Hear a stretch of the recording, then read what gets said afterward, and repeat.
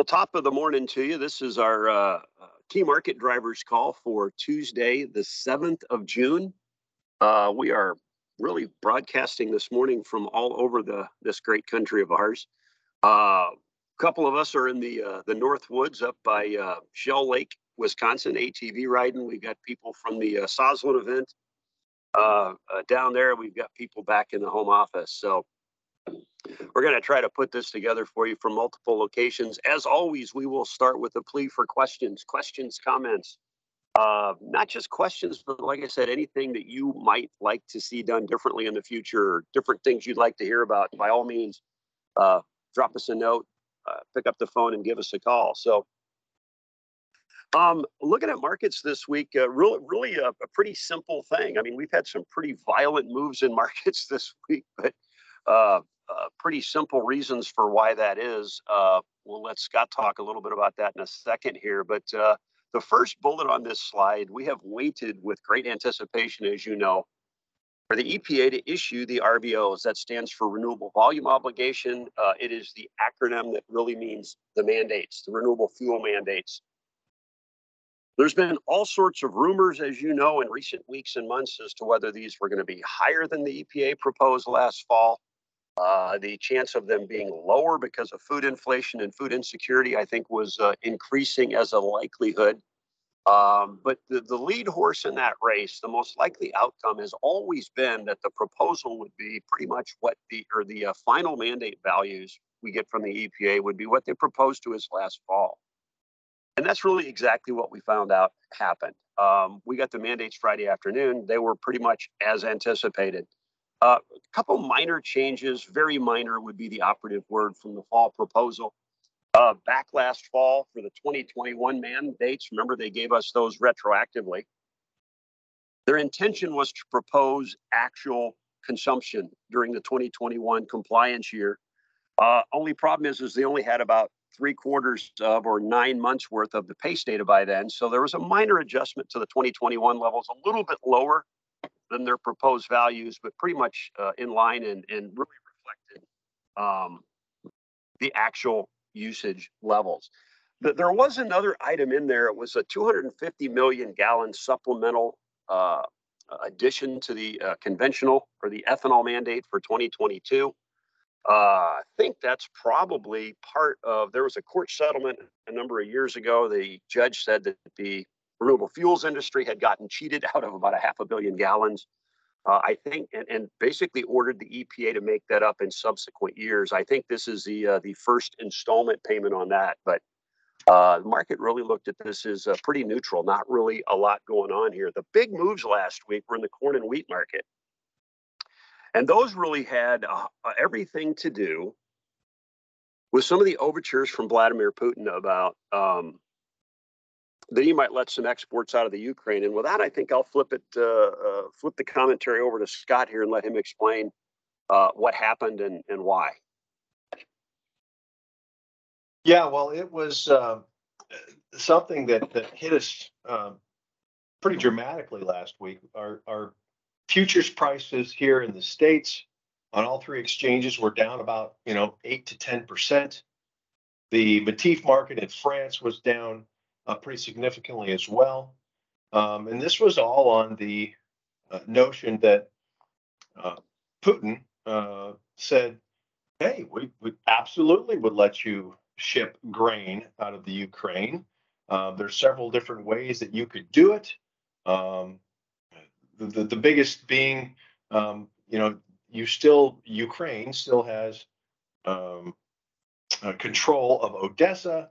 You could just ship it right out of Odessa. There's other ways to do it, either through Poland or through Belarus or everywhere else. But if you ship it out of Odessa, the only thing you have to worry about is mines. And they said, well, we didn't put the mines there. The Ukraine put the mines there. So by all means, go right ahead, ship it out. And they said they would provide a safe passage for all of those vessels. And that was seen as a very bearish input to the marketplace. We were down over $1 a bushel in 2 days' time. Now, since then, over the weekend, there was the resumption of bombing into Kiev, and we ran right back up yesterday. We've kind of leveled off here yesterday afternoon and now this morning as more time has gone on. They're supposed to be meeting tomorrow in Turkey. Turkey is helping to broker a meeting. Certainly, everything that comes out of the Black Sea has to go through the Bosporus Strait. I guess the entry of Turkey into those talks is seen as maybe a stabilizing influence in everything. But it's it's certainly still in flux. The United States has slapped more sanctions on. They have also made mention that if any of those sanctions are taken off, they would be certainly opposed to that. And I mentioned the resumed bombing of Kiev. Russia also took another export terminal city of, and I'm not even going to try to pronounce that. Well, why not?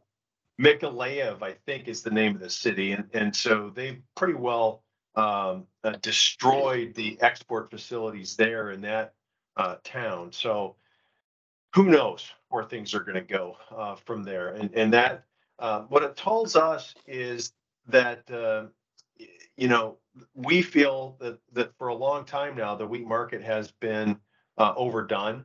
It went well too far to the upside. When you could take over $1 a bushel out of the market in 2 days, it tells us that our prices were well overpriced, and I think they still are to some degree. Some of the other things that have come out in the last week, Soviecon, as you know, is one of the big Russian analysts. They've raised their export guesses up to around 42.3. Remember, the USDA is at 39. That's below the Russian ag minister's number of 50, if you remember from last week. So we'll see how that goes.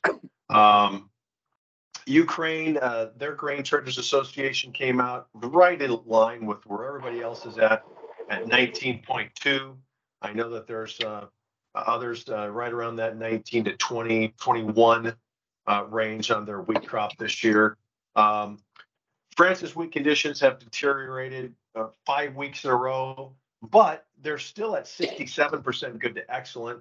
The EU came out this morning and raised that crop ever so slightly. So even though that there's a lot of whining over there about how hot and dry it is, it's still very good conditions.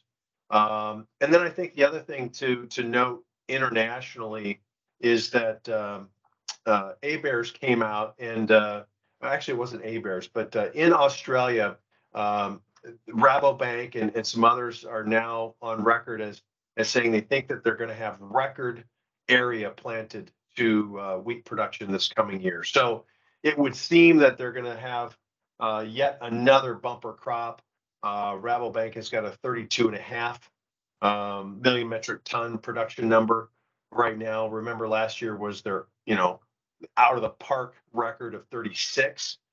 So between that and some of these other more bearish scenarios, not to forget Russia exporting maybe as much as 50 million tons next year, maybe we don't have as big a hole to fill in Ukraine as what we once thought. So I guess with that, we're going to turn it over now and talk a little bit about the WASDE that comes out later this week. Dave, we got a preview on that? Yeah, jump over the slide. There you go. I should be looking at the WASDE slide. The June WASDE is typically one of those tweener WASDEs, as we've discussed before. It's kind of an in-between month. Obviously, the May WASDE is important last month because we got the first look from the USDA, the first official look anyway, at this coming crop year, the crop we're trying to plant.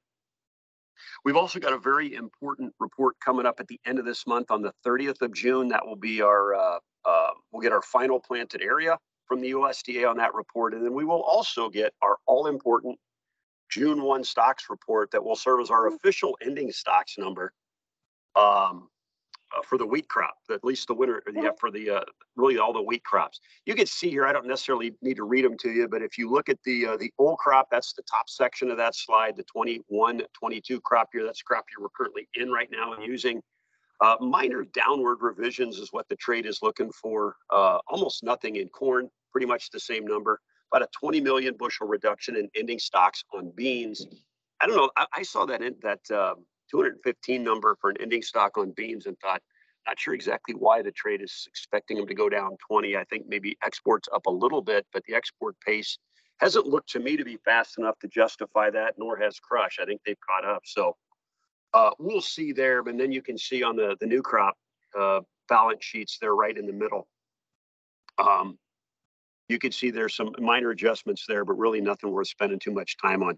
Anything on the wheat production numbers in the bottom of that slide, Scott, that we need to be looking out for? Not really. Okay. I think that the one class really to be watching this year is the hard red winter wheat. You see there that we were at 590 previous and 593. I think some of this rain has helped us steady that crop a little bit, and that's really going to be right where we think it ought to be. It would be a bit surprising if we saw that number come in over 6, I think. The soft red and the spring, which we won't get a number on spring wheat. But those are going to be our saving grace this year, those two classes. Yep. Let me hit the planting progress real quick here, and then we'll throw it over to Paige to get some weather. You can see here on the slide you're looking at, we've actually caught up. We are actually a couple ticks ahead of the 5-year average, getting the corn in the ground. You could see North Dakota farmers, we mentioned this last week, that looked like they had a pretty good weather window in front of them to try to play catch up, and I think that's what they're doing and doing a pretty good job. I think if you look across there, they're 81% planted on their corn, only 11 ticks behind the 5-year average, which is a huge amount of room. They got 26% of their crop in the ground last week alone. So doing good there. If you jump down here to the, we're actually getting condition reports, although I'm not going to spend any time on that at this early state. Soybeans planted, doing well there, pretty much still right on the 5-year average, approaching the 80% planted mark, and really not much news there. Scott, how's the winter wheat crop looking? Seems like we've got conditions this is, I guess, a new high for this crop, though, isn't it, at 30% good to excellent? Yeah, we're rolling along. All of this rain has been helping the conditions pretty dramatically. If you were to do the averages, a week ago, the main hard red winter states, 7 of them that I keep close watch on, we went from 18% last week to almost 23%. So doing quite well. The big ones, the big jump. South Dakota was up 9% week over week, up to 42%, and Montana is made it into the 20s, up from 14 up to 23%. Soft red winter wheat states all doing quite well. Illinois, despite all of that rain that they have been getting, has jumped from 60% a week ago up to 77 this week. Quite the jump there. From a harvest perspective, we're just getting started. 5% nationally, and really the only place to look for much progress at all is Texas, Oklahoma, and we know the Texas crop is going to pretty much be written off this year. But they're 36% harvested. Oklahoma at 15%. Spring wheat. Are they harvesting with an actual combine, or are they doing it with a plow? Yeah, exactly. Or either a plow or a cow. One way or the other. A plow or a cow. Right. Spring wheat, we have come a long ways towards catching that crop up. You see their 2 red lines are still, Minnesota and North Dakota. That's your main producers. But we've kind of made it to the 3/4 pole in North Dakota, and you're 2/3 of the way there in Minnesota. I suspect we'll continue to plant a little bit more, but we're very quickly getting to the spot where it's going to be what it's going to be. So we shall see. Now, the nice thing about all of that moisture up there, I heard some folks talking the last couple of days, is despite the late planting for corn and soybeans and spring wheat, if you've got it in the ground, it's coming along very nicely and emerging, and watching, you can watch it grow by the day. Yeah, I skipped kind of the crop conditions on corn. It's the first week, doesn't necessarily mean much, but I think that's one of the things to anticipate here is, the old saying in this business is rain makes grain. And, it's been, the rain has been problematic getting the crop in the ground. But, once it's in the ground with all that moisture, we ought to be able to get a good early start here. So, Paige, what are you seeing on the weather front? Yeah, so you kind of stole my thunder there a little bit, but like you just said, kind of all these rains have been a little bit problematic for farmers to get their crops into the ground. But like you also mentioned earlier, we are caught up and actually a little bit ahead on corn planting, and I think we were maybe one tick behind on soybean planting. So the last week of weather really hasn't been too bad. Those northern states are still getting a little bit of rain, but it seems like farmers are not overly concerned because we talked about how much progress they made up in North Dakota, even, and they were probably the wettest of the bunch. So, if you flip forward a little bit, you can see there's still a little bit of rain in the 7-day forecast, especially if you look kind of at home here in Nebraska and down into Kansas, and over a little bit. But a lot of those states are pretty well planted. So again, kind of like you said, that rain is going to be more beneficial than detrimental at this point, because a lot of Well, those let crops me are jump. already in the ground. Yeah, and let me throw on top there, Paige. This is the time of year where it's good for one and not so good for the other, and the not so good is for wheat. Hmm. Talked to a few millers down here at the conference um, in that Tennessee, Kentucky area, Southern Illinois, starting to see a little vomitoxin in that wheat. Now we're not so much rain that we're seeing sprout damage yet, but we definitely could use the faucet to be turned off here pretty quickly. Well, it looks like that's Vomito- going to happen, though, doesn't it? yes, vomitoxin again is something that we can deal with, but the sprout damage is really not a good thing. So we haven't seen it yet. And to your point, Dave, it would seem the forecast should help us at least a little bit, but we'll Hmm. be watching that going forward. Yeah, Sorry, Nate. So Paige. if you flip, no, you're fine. If you flip to the next slide, I think this is kind of what you guys were talking about. It pretty well looks like we are going to heat up and dry out. Um, Again, a lot of these kind of corn and bean planting states have gotten pretty good rain, so this is not overly worrisome at this point. And I'm sure the kind of North Dakota and Minnesota farmers are saying, "Oh, thank goodness." To kind of get the rest of their crops in the ground at this point. But this goes out through, what is that, 2 weeks now? So this should pretty well help everyone wrap up harvest, wouldn't you think? Or not harvest, planting. Oh yeah, Yeah, we I should. think that we can see a window to kind of get us to the finish line here. So, Hmm. And well, then good. I'm just gonna touch briefly, Nate, if you flip down to I think it's slide 27. We're probably just about done talking about South American weather. Brazil remains dry again due to that kind of La Nina event. Crops were able to kind of miss any significant damage from frost. I guess that was 2 weeks ago now. And from what I'm reading, there's not a whole lot of concern going forward. And I think that safrinha crop from the wire I read yesterday is even starting to be harvested. I think it's like 3% harvested. So some of that later planted corn may get hit by frost, but I have not read anything about any major concerns. So pretty good down Have you there as been well. have you been a little bit surprised, Paige, that we had that big reduction that Dr. Cordonier took here, probably 3 or 4 weeks ago, from Hmm. 112 million metric tons to 107, and really don't look like we've gotten any appreciable rain on the tail end of this, the fill stage of this Safrinha corn crop, but yet he really hasn't reduced it anymore, nor has anybody else that I'm aware of. No, he hasn't. And actually, well, it looks like he left his corn unchanged. He raised some stuff this week. Not a lot, but just a little bit here and there. So I don't know if he was thinking, because I know early on there were talks that early frost might be a thing. So I'm not sure if he was factoring that in.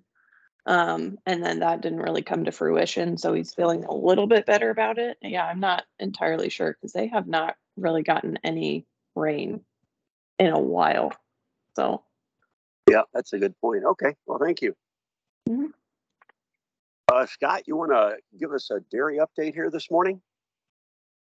Yeah, we've seen cheese kind of hanging right in there. We moved to the after that holiday week last week. We've moved back to the upper range of the 220s. You know, we finished yesterday at 228. We've got plenty of milk available right now, but you know, I've been talking about this. It's literally for months.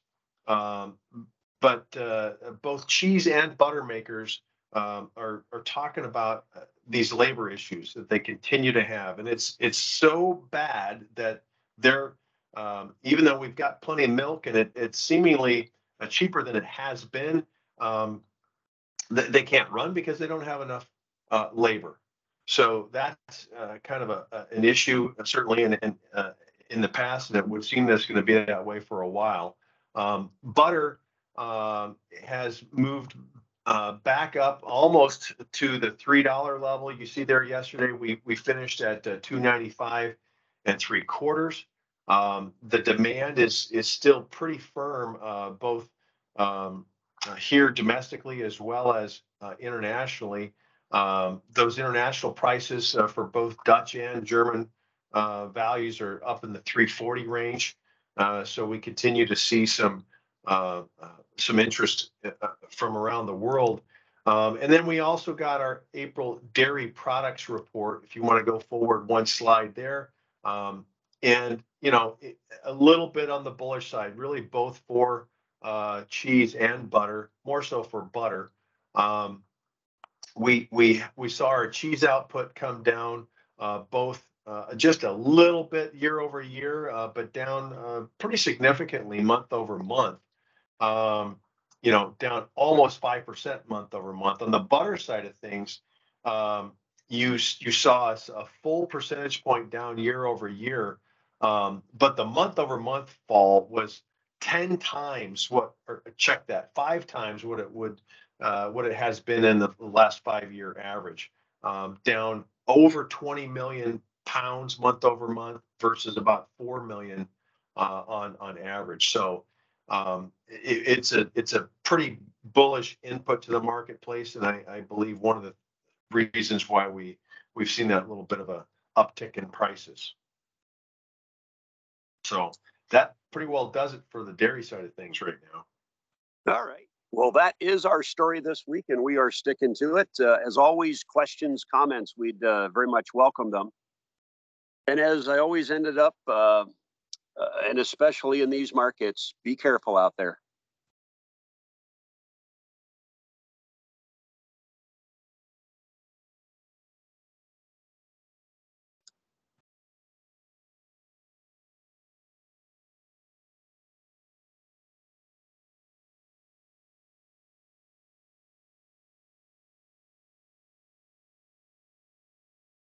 Paige, you still there?